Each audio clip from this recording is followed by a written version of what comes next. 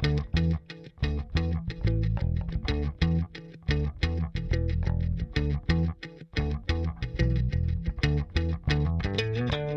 listening to All the Books, a weekly show of recommendations and enthusiasm regarding the week's new book releases. This is episode 55, and today we are talking about books released on May 24th, 2016. I'm Liberty Hardy, here with my fellow redhead Rebecca Shinsky, and we're coming to you from BookRiot.com. Hey, hey. Hey! It's been like 2 weeks since we actually recorded together, but it's only been a week since we saw each other. That's true. And I'm ready. I can totally drive episode 55. We are back from BEA. Yeah. We're not. Well, we're I'm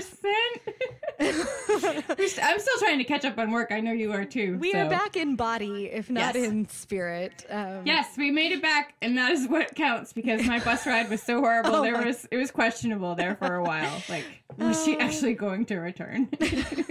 There were so many people that followed it along on Twitter as I was driving out to Chicago, and when I got there, they were like, "We didn't think you were gonna make it." Right, there was I was gonna make it. The Great Liberty Bus adventure, and then like the funniest thing of BEA this year, at least for you and me, I think, was getting mistaken for each other, or at least I got mistaken for you like 4 times, including once by someone who's known me for 7 years. Oh, I didn't hear that, but yes, I was mistaken for you as well.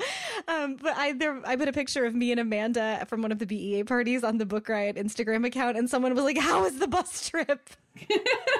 Everyone knew about your bus trip. It does happen. Look, if I'm going to get mistaken for anybody, I'm totally happy for it to be you. Yeah. Yeah. But it was amazing. Everyone was so nice. It was so cool. This is my favorite one yet. And Chicago was just beautiful. Yeah, Chicago's great, isn't it? Yeah. I had no idea that it was that amazing. And we got to meet so many great All the Books listeners. I got to meet so many of you who walked up and introduced yourself. And I know the same happened for you, Lib. So it was so great. Thank you to everybody who did that. We really are nice in person, and we really do love meeting you guys. So that was really fun. And of course, we always like an excuse to hang out together for a couple days. Absolutely. Karaoke. Yeah. Some more awesome stuff. It was good. It has me looking forward to Book Riot Live already. And we'll do a live version of this show where our very steadfast editor Kyle will just have to cringe at all of the things he'll have to fix after we like go crazy live on the air. But if we'll wear name tags so people can tell us apart. Right. We'll have to get new uniforms this year. I'll figure it out. If you want to come hang out with us at Book Riot Live, it's November 12th and 13th in New York City. The VIP tickets are only available through the end of March, through it's May now, through the end of May, through May 31st. You get $40 off your registration price. You get first crack at RSVPing to special events, and you'll get a free Book Riot Live water bottle. Also, if you are planning to come anyway, go ahead and do your registration, especially if you want to attend the Saturday night cocktail party at the Strand in the Rear Book Room. We have less than 10 of those tickets left. So do that now, bookriotlive.com. Get your VIP tickets by May 31st and come hang out with us. And before we get into the book stuff of all the books, I want to thank our first sponsor this week. It is Send Me Swooning. If you love romance reading, this is a monthly literary romance subscription box to satisfy all your romantic reading desires. Each month, Send Me Swooning will send you a carefully selected, sexy, sassy romance book and elegant gifts that are curated especially for you. Love stories make the best summer reads, as we all know. I think they make the best reads most of the time. The June box is going to feature a sexy beach read by an award-winning romance author. So if you can't get enough romance reading in your life, get Send Me Swooning. It's the monthly subscription service. It starts at $31.99 for a 1-month plan. You'll save more when you choose a 3 or a 6-month subscription. And All the Books listeners will get a 10% discount off your first month using the code ALLTHEBOOKS, which is all one word smushed together. This is a great birthday or anniversary gift. If you've got a graduation coming up for someone who likes to read romance, it would be a great gift for them as well. And if you're on Spotify, you can find their classic romance songs playlist that features, as you might have guessed, classic love songs as well. So go to sendmeswooning.com to sign up and use the code ALLTHEBOOKS to get 10% off your first month. Thanks to them for sponsoring. Yes. And we got a sneak peek at what's in it. So we know that it's It's good stuff. Yeah. Okay. So, speaking of good stuff, want to hear about my first book? Take it away, lady. Okay. My first pick is called Sweetbitter by Stephanie Danler. That's Sweetbitter, all one word. It is a debut that is getting a ton of buzz, and it's completely worthy of it. I read it, I loved it, and now I'm going to tell you about it, because that's why we're here. That is what we do. Can you tell here. my brain is like, come on, keep going. Oh, yeah. So it takes place in 2006. There's a beautiful young woman named Tess. She's 22. She's leaving behind her life. She had a mother who abandoned her when she was a baby, and her father who doesn't really have time for her. And now she's 22, she's out of college, and she's in her car. She heads to New York City, because that's what you do when you have big dreams or you don't know what to do, or, you know, any of those things. She finds a roommate. She decides she wants to work in a restaurant. Her roommate casually mentions that, oh, like the best restaurant in New York City is this. And she's like, okay, that's the first place she goes to. That's the first place she's like, I'm going to do this. I'm going to work in the best restaurant in New York City. She applies for the job. She gets it probably because she is a beautiful young woman. But, you know, we're kind of like pretending that that's not really the reason. And it's because, you know, she used to work as a barista and she's, you know, has great social skills and all the stuff. But it's probably because she was beautiful. The manager is kind of skeevy. So she gets this job and, you know, she starts out on the the lower rung, you know, like getting towels for people and like running drinks and doing all the stuff. And it's just the restaurant that she has created in this is amazing. If someone said to me that Stephanie Chandler has never worked in a restaurant, I would be, no, if someone said that to me, like, okay. I don't know, but like, I would just be floored because, I spent a lot of my 20s, working in restaurants, and this is exactly how it is. Like this dynamic, you know, with the chef, you know, the chef is always angry and bossing everybody around, and the manager, you know, is sort of questionable. He has a lot of relationships with the younger staff. Tess is thrilled. She's loving the excitement. She loves how busy it is. She loves how it keeps her going. It doesn't, you know, it keeps her brain from actually thinking. She's, you know, exhausted at the end of the day. She starts making friends. You know, she learns about shift drinks, and like everybody has a shift drink, and then they go out and they have lots more drinks, and people are doing drugs. They're doing Adderall to stay awake so that they can do their next shift. She's really into the bartender named Jake, but everyone at the restaurant is like, you know, stay away from Jake. He's bad news. But of course, you know, she wants the bad boy bartender.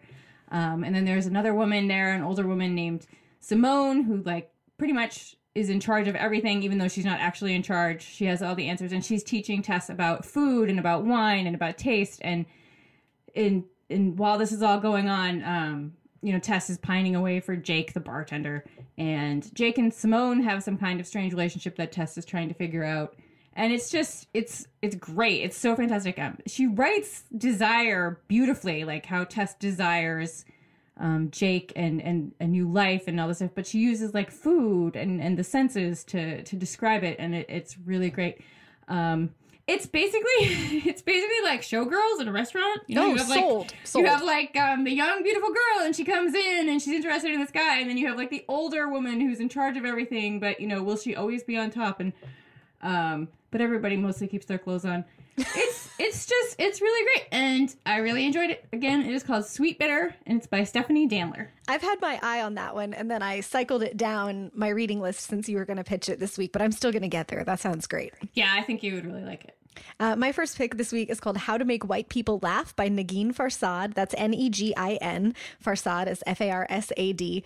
She's an Iranian-American comedian, and this is a hysterical and very smart memoir about essentially growing up brown in a culture that is defined by white culture. And she takes the tack that many comedians take of going for effecting political and social change through making people laugh. So she writes about growing up in Palm Springs, where, as you can imagine, there were not very many brown people, especially brown people who were Iranian American, and being culturally confused. She had identity issues because she didn't really know anyone other than her parents, who were also Iranian Americans.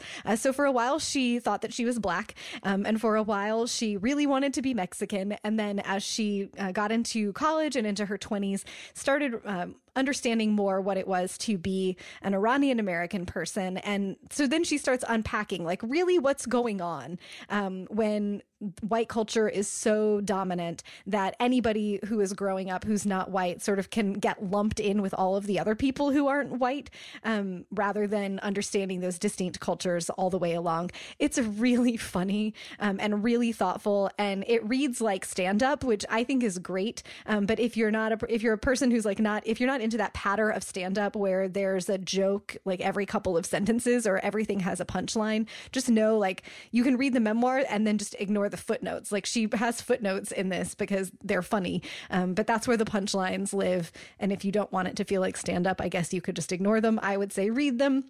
But I think it's, we have such a really interesting, wonderful, and much richer cultural conversation happening right now about race and identity and how culture gets created and defined. And we're moving into a time where white people have to acknowledge that we don't own American culture. And in many ways, we didn't invent many of the things that have been hallmarks of American culture, but we can't pretend that we have any longer.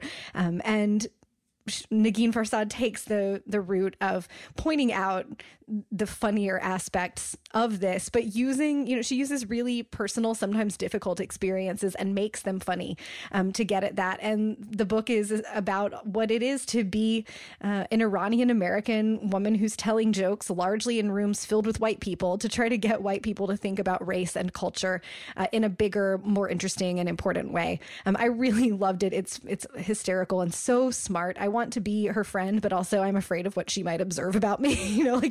I'm always a little bit afraid of having a comedian friend, but she seems really cool. The book is called How to Make White People Laugh, and it's by Negin Farsad. Woohoo! Woo! Okay. Before we roll on, time for another sponsor. This week we have Smoke by Dan Villetta, and I was reading this book. I have just about finished it. I'm loving it, and I was going to pitch it on the show, and then I found out that it was our sponsor, and we don't pitch the sponsored books because you can't pay us to recommend your title. So this is an ad for Smoke, but I also have read it and liked it, and they did not pay me to say that. Is that clear? It's set in essentially Dickensian London.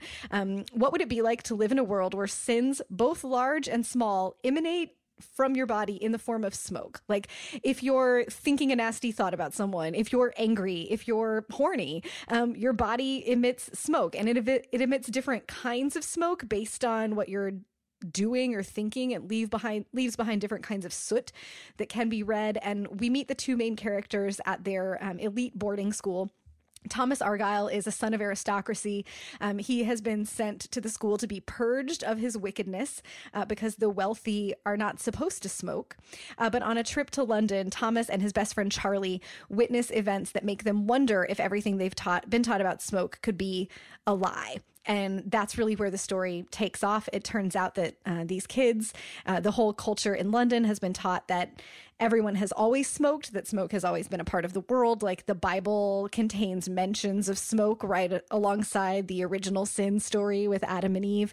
But there might actually just be a giant conspiracy at the heart of what's going on here. It's so weird. And very interesting. The concept reminded me of a book that I know we both loved called The Illuminations by Kevin Brockmeyer, where in that book, when people are in pain, their wounds emit light. And that book is about, what would happen if we could see the ways in which other people are hurting. This is about what's it like in a world where you can see when someone is doing something wrong or when they're thinking something unsavory, and they have to live in fear of being like tainted by it. If you get around too many people that are smoking, the smoke will infect you and make you want to be sinful as well. It's a really creative, interesting concept. I'm glad that they sponsored the show so that I had an excuse to talk about it still. The book is out now. It also has a beautiful cover. You should check that out. And again, it's called Smoke by Dan Villetta, Vyleta. So thank you to Doubleday for sponsoring. I find it so interesting that between this and The Fireman by Joe Hill last week, we have two books out this year about people who literally smoke. Right. And like when there are groups of them, they smoke more. Like it's so strange. Like, and they both probably had this deal. Like, I'm going to have people smoke. Like, and boom. No one's done that, but we'll both do it right now. Right here at the same time within a week of each other. It's so weird when it's like that simultaneous invention thing that happens. There are also 2 books out this year about like Melville's love relationships, and I think they're both coming out pretty soon. There's one called The Whale that's about Nathaniel Hawthorne's crush on Herman Melville, essentially, and like the long bromance-y kind of friendship that they had. And then there's Melville in Love is coming out as well. It's like 2 separate writers at 2 separate times had the same idea. It's like, you know, the same scientific discovery being made by 2 people at the same time in different cities. But yeah, it's interesting. I wonder what the next thing will be. Well, there's the 2 books about the librarians in Timbuktu. Oh, right. There's another one coming out soon. It's crazy. We should just sneak into writers' houses and see what they're doing. Like, I know when I got sell the ideas. I know I got the Melville in Love showed up in my mail yesterday, and I was like, did everybody just write their master's theses about Melville a couple of years ago, and now they're all getting published? Like, what happened? It's crazy. It is. It's so interesting. Oh, sorry.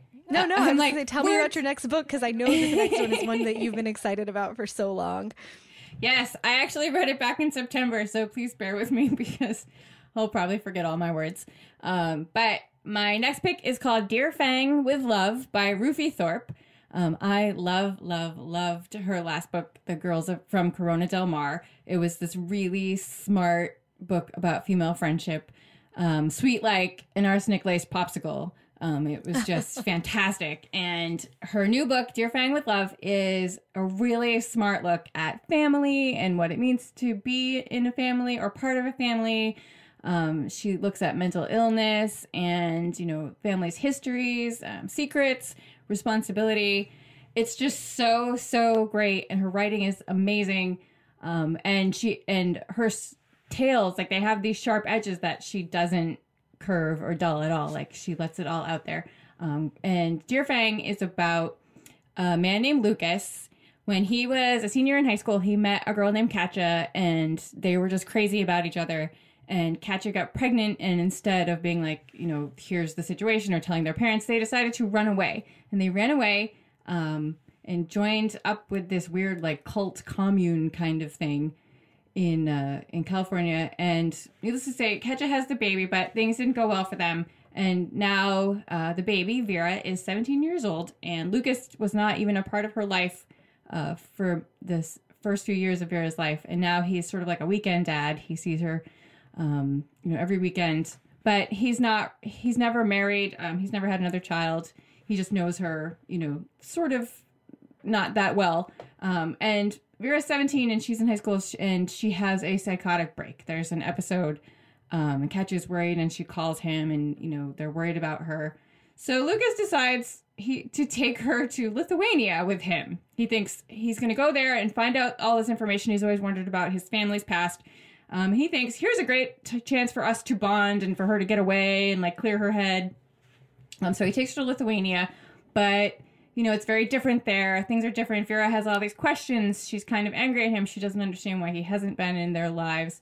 She meets cute boys. He meets cute girls. She meets a boy, she's dating. Fang is the name of her boyfriend. She kind of writes these letters or these emails in between chapters, like, Dear Fang, here's how things are going. And as you read these emails in between chapters, you see, like, where her mental state is. She meets an older lady. She likes to smoke pot. She's doing all the stuff that she shouldn't really be doing as a teenager with her dad. And it's just this really amazing look at mental illness and what people need in their lives, and, how we make family and what it means to be a family. And it's just so smart. Again, it is called Dear Fang with Love by Rufi Thorpe. Speaking of what it is to make family, my next pick is called Dinner with Edward. It's by Isabel Vincent, and this is a really lovely short memoir. Isabel Vincent was best friends with a woman whose father's name is Edward. His wife, Paula, the friend's mother, passes away, and Edward is heartbroken. They were married for 60 years and had one of those just remarkable and inspiring relationships. And he is kind of lost without her for reasons that aren't entirely clear to Isabel Vincent. She agrees to just go meet her friend's father, Edward, and have dinner with him. Vincent's own life is kind of falling apart at the moment. Her marriage is in trouble. Things are stressed. She's unhappy. They're living in a place that she doesn't really love. And so she just goes to her friend's dad, he's in his 90s at that point, and she's in her 40s, goes to his apartment and has dinner with him. And he loves to entertain and to cook. And it turns out that he's really lovely. And they strike up this unusual friendship where almost every week she goes to have a meal with him, that he plans these meticulous meals and doesn't really let her even help in the kitchen. She brings over wine every time, and he usually just puts it in the closet that he uses as a wine cellar because he's already selected the perfect wine to go with the meal. When she shows up, the martinis are already mixed and the glasses are perfectly chilled, and he just loves creating a meal and creating that experience of eating together. And as they eat together week after week, they become friends and they talk about their lives, and she eventually opens up to him about what's going on in her marriage and the ways that she's unhappy, and they have this friendship that really changes her life. And she writes about it in Dinner with Edward, about what those weekly meals meant to her and what the friendship that she and Edward had with each other did in the larger picture of her life. It's kind of Tuesdays with Maury, but not as sad and with better food. And it's not like that really. I found Tuesdays with Maury to be like way too sweet. This is a sweet story, and it's very earnest. It's very sincere and very appreciative. She also writes very candidly, I think, about Edward, is 90 years old when she meets him, and certainly of a different generation and of that generation's mindset. So he says some things that are blatantly sexist to her. He tells her that she doesn't dress nicely enough, that she needs to show off her figure more, that it's not a great figure, but it's a good enough figure, right? Yeah. That she should work on her feminine enhancements, which is, I think, code for like wear a better lipstick. One of the things that he wants to do with her is take her to Saks Fifth Avenue and help her pick out a lovely dress that she can wear on a date. But it's one of those things. It's like your grandfather who says things that are really not okay, but he's coming from the right place and you love him. And so she sort of wrestles with that as well. Like, she believes and trusts that Edward's intentions are good and that he cares for her as a friend or sort of as a daughter, another daughter figure. So she's not going to call him out on this behavior, but she acknowledges that it's not excellent objectively. However, she kind of doesn't care because she loves him so much. So she tangles with that a little bit, and with what the changes that he suggests to her for her life really do affect as she begins to take better care of herself and think about herself as someone who deserves that, how it reflects into the way that she thinks about her marriage and her other friendships and what's going on in her life.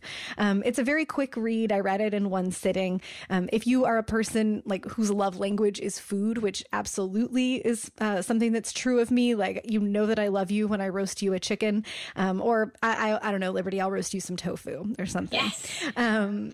I thought it was very sweet. I could relate to the idea of a meaningful friendship forged over regular shared meals. And I really enjoyed it. So that's Dinner with Edward by Isabel Vincent. All right. I know you're probably feeling this too, but wording is so hard today. I know, it is hard to make words. Yes, it's hard to make words, and I cannot find where I put my notes for this next book, so I'm just going to wing it. I wrote them an hour ago. My cats probably took them. They're jerks. I don't know where they are, so I'm just going to wing it. My next pick is called Happy Family by Tracy Barone, and it starts in 1962 at a hospital. There is a young woman who appears. She's in labor. There's a teenage boy there. He's sweeping up the floor. He helps her find a nurse. She gives birth, and after a little while, she disappears from the hospital, leaving behind this baby. The young man who is sweeping the floor, he thinks she was the most perfect, beautiful girl that he had ever seen, and he hopes that if he takes the baby home, he and his parents can raise the baby, and eventually this girl is going to change her mind and come back looking for her baby, and that will lead her to him, and they will have this amazing romance, and life will be perfect. Of course, these things don't happen like people expect them to or want them to. Instead, there is another couple who is about to have a baby. Terrible things happen. They lose their baby, and they instead adopt this girl. And now it fast forwards to 2002. The young baby is now a 39-year-old woman named Sherry. She is a professor teaching cuneiform, or professor of cuneiform. And she used to be an NYPD police officer. She did that for several years. There's some kind of story there with her partner. She gave it up. She's now in Chicago. She's a professor. She's having a really hard time with one of her students. There's going to be an investigation. She's holding her ground. So she's up for review. And while that's going on, she is trying to get pregnant. She really, really wants a baby. She's with a man who is much, much older than her. She's been unable to get pregnant. She's been doing all the fertility tests. She's trying all these things. She's really, really frustrated. Her husband's frustrated. He has this great career. When they met, she had said that she didn't want children. Now she does. And she's having a really, really hard time, and her world is falling apart. Her mother is completely overbearing. The couple that adopted her, she's from Italy, her mother, and she calls her 500 times a day. She thinks she's dead on the side of the road anytime she doesn't answer the phone. She just gives her a guilt trip constantly.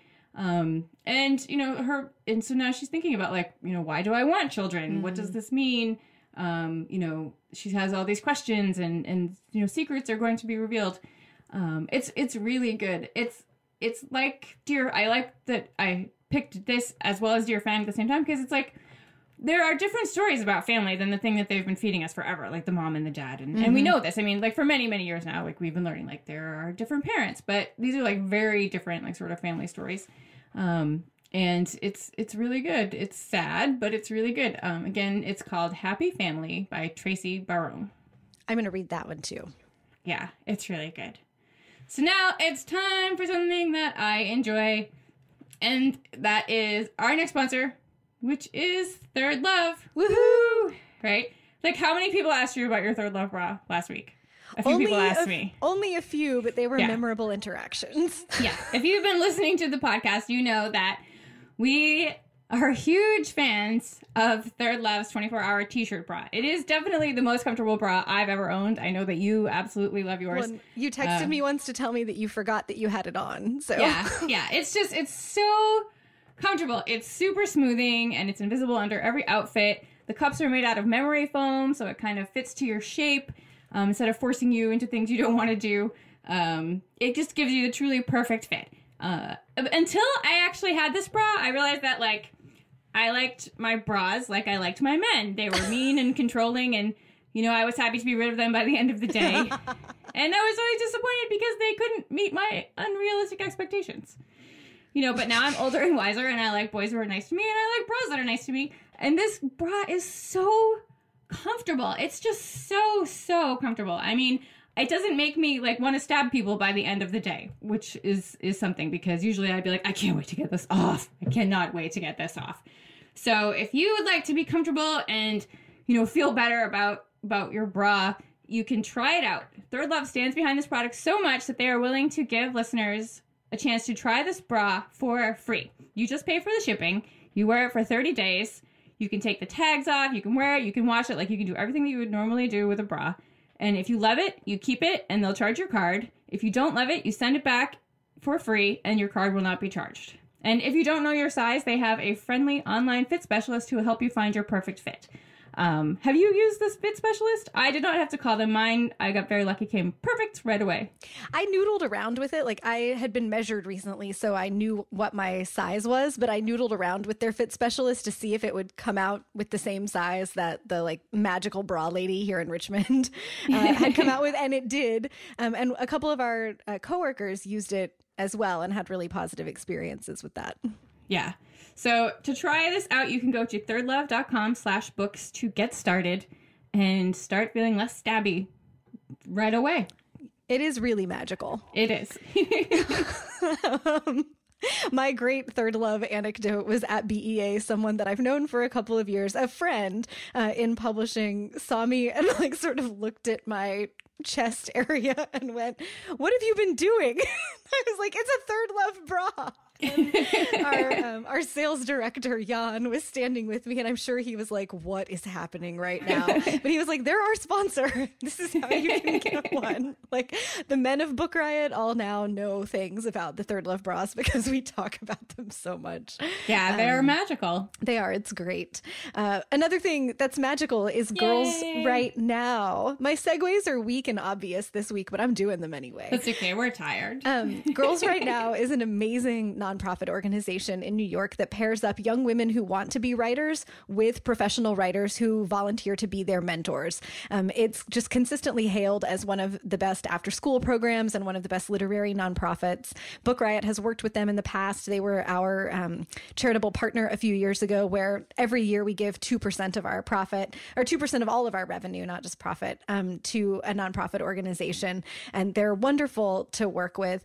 This week, their 2016 anthology, which is called Revolution, has come out. Francine Prose wrote the introduction to it, and it's a collection of work written by the young women who participated in Girls Right Now over the last few years. I've only read a few of these, but they're wonderful, and really it's a cool glimpse at like who the next generation of American writers are going to be, or who, you know, could be if they stick with following this dream. It's very cool. There's just a variety of voices. Girls Right Now is diverse in terms of who participates and also the kinds of writing that they do and the stories that they want to tell. And it's a really nice snapshot. If you don't know anything about Girls Right Now, you'll enjoy the work in the book regardless. If you're paying attention to the organization, this gives you a really nice look into what they're doing and who they are, and sort of where American writing can go through programs like this that pair up young people with experienced writers as their mentors.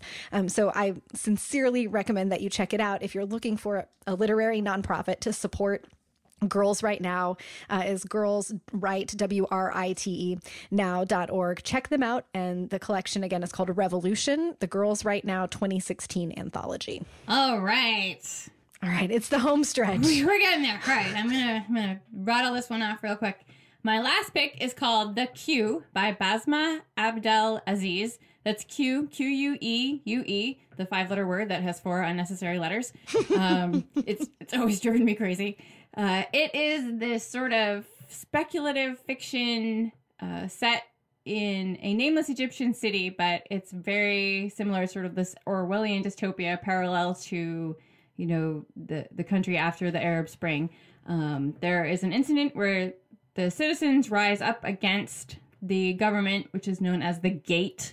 Unfortunately, you know, while they try really hard, the Gate is more powerful and they beat the citizens back. They quell the uprising, and is now referred to as the disgraceful events. And it puts this Gate even more in power. It divides people that normally were getting along because of elections. Like, everybody's asking each other, like, who did you vote for? And like shunning people that don't vote the same way as them. And now citizens are required to obtain permission for like the most mundane things. So they have started lining up outside the Gate to get in to talk to the Gate. Only the thing is that the gates are not opening and people are coming back day after day and lining up. There's somebody there who needs to get permission to get their prescription filled for their medication. You know, just like the simplest things. There's a man there who was involved in the disgraceful event who is slowly dying from a bullet in his abdomen. It is lodged in his pelvis, and he needs permission to have it treated, to seek medical attention, to get medication for that. But because he was involved in the event, the officials refused to even acknowledge that the bullet exists. And there's a doctor who knows of this case, and he's trying to decide, like, what does he do? Does he go against the government and save this man's life, or does he ignore him while he's there? It's just really strange, but scary because it's not that far away from reality for a lot of people, or what could be reality for a lot of people. And it's really, really well written. It's really interesting. And they called it Orwellian and Kafkaesque, I think, in like the same sentence on the blurb. And you said Dickensian, so I think we've hit like all literary. Right, it's a different kind of bingo this week. But it's really, really good, and it's from Melville House. I love them. And the book is called The Q by Basma Abdel Aziz. I think Amanda is reading that right now, too, and really liking it. Yeah, Peter Damian, one of our other contributors, he loved it, too. It's great. My last pick is a backlist bump. It's called The Language of Food, A Linguist Reads the Menu by Dan Jarafsky. When I was in Chicago last week, I spent a couple extra days in the city bumming around with my husband, having some nostalgia about having gone to college there. And we went to Evanston for an afternoon and there used to be a bookstore in this old alley in Evanston called Bookman's Alley. And it was mostly used books in this like long rambling building. And it was gorgeous. And we loved going there in college. And it smelled like old books, and the guy that owned it was cranky and never really moved from his rocking chair, and that made it better somehow. But the last time that I was there, about 4 years ago, they were getting ready to close, and I wrote a eulogy for the bookstore on Book Riot, and I heard not too long after that new owners had taken over the space, and they were also going to use it as a bookstore. So I got to go back. The bookstore is called Bookends and Beginnings, and it is in this old brick building in an alley in Evanston, and it's a wonderful store, mostly new books, a really excellent curation. So we were browsing around, and the thing I like to do in indies when I'm traveling is just look at shelf talkers and talk to booksellers and pick up something that they're recommending, usually something that I have not heard of before. I like that new discovery factor. So I had not heard of The Language of Food, but there was a great shelf talker for it. And this is packed full of those great did you know facts. So Dan Jarafsky, that's Jurafsky, is a linguist, and he's fascinated by how we talk about food and how the language of food shapes food and culture. So some of the book is about analyzing the item names and the descriptions from several thousand restaurant menus from a variety of, different types of cuisine, some from high end, some from low end, some from in between. And he looks at things like you can predict the cost, like the average cost of an item on a menu based on how frequently the menu descriptions refer to the source of the food, like which farm it's from, or how frequently the menu refers to the chef's choice of something versus the customer's choice. The high-end places are likely to tell you it's a chef's choice something. The lowest end restaurants give the diner more freedom and more choice. Different uses of different kinds of adjectives and how those are related to pricing. Things like how the word ketchup comes from two Chinese words that originally described a fish sauce, but as people, immigrated across the oceans and ended up in the US, that got distorted into a tomato-based sauce that then we added sugar to, but somehow we kept the same words. It's really fascinating if you like food and language, and I certainly do.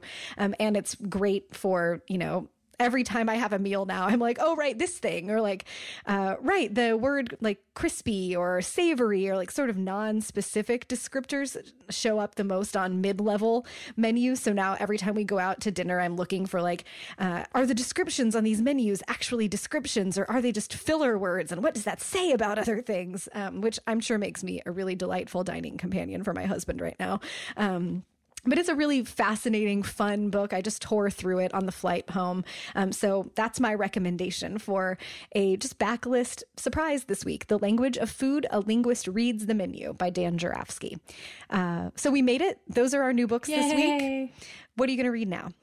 I'm going to read I'm Judging You, The Do Better Manual by Levy. I think last week I asked people to tell me what they had read and loved recently, and somebody said this book, and I was like, oh, that sounds amazing, and she popped up magical book fairy and was like, let me send you one. And it says that it touches on topics from the importance of your favorite reality TV hot messes to serious discussions of race and media representation to what to do about your fool cousin sharing casket pictures from grandma's wake on Facebook. Right? Sounds this rad, is the book right? the world needs. Yeah, I got this book fully expecting that as soon as I'm finished, I will be mailing it to you. Because I was like, this sounds like your kind of book. So, what are you going to read? I am going to read Grunt by Mary Roach. Woo-hoo. I've been holding off on it, but it comes out in a few weeks. I know I'm going to be talking about it on the show, and it is the Mary Roach sort of investigative, experiential journalism treatment of modern warfare and military life. I'm ready. I love her footnotes. I don't know what the rest is going to be, but I'm sure it's going to be fascinating. So I'm looking forward to reading that. I'm going to see her next month. I've never seen her read. I got to no, do me either. I got to do an interview with her over the interwebs, like through a video chat thing a couple of years ago. Like video chat, like camera, like you could see her face. Oh my goodness! I would completely lose my mind.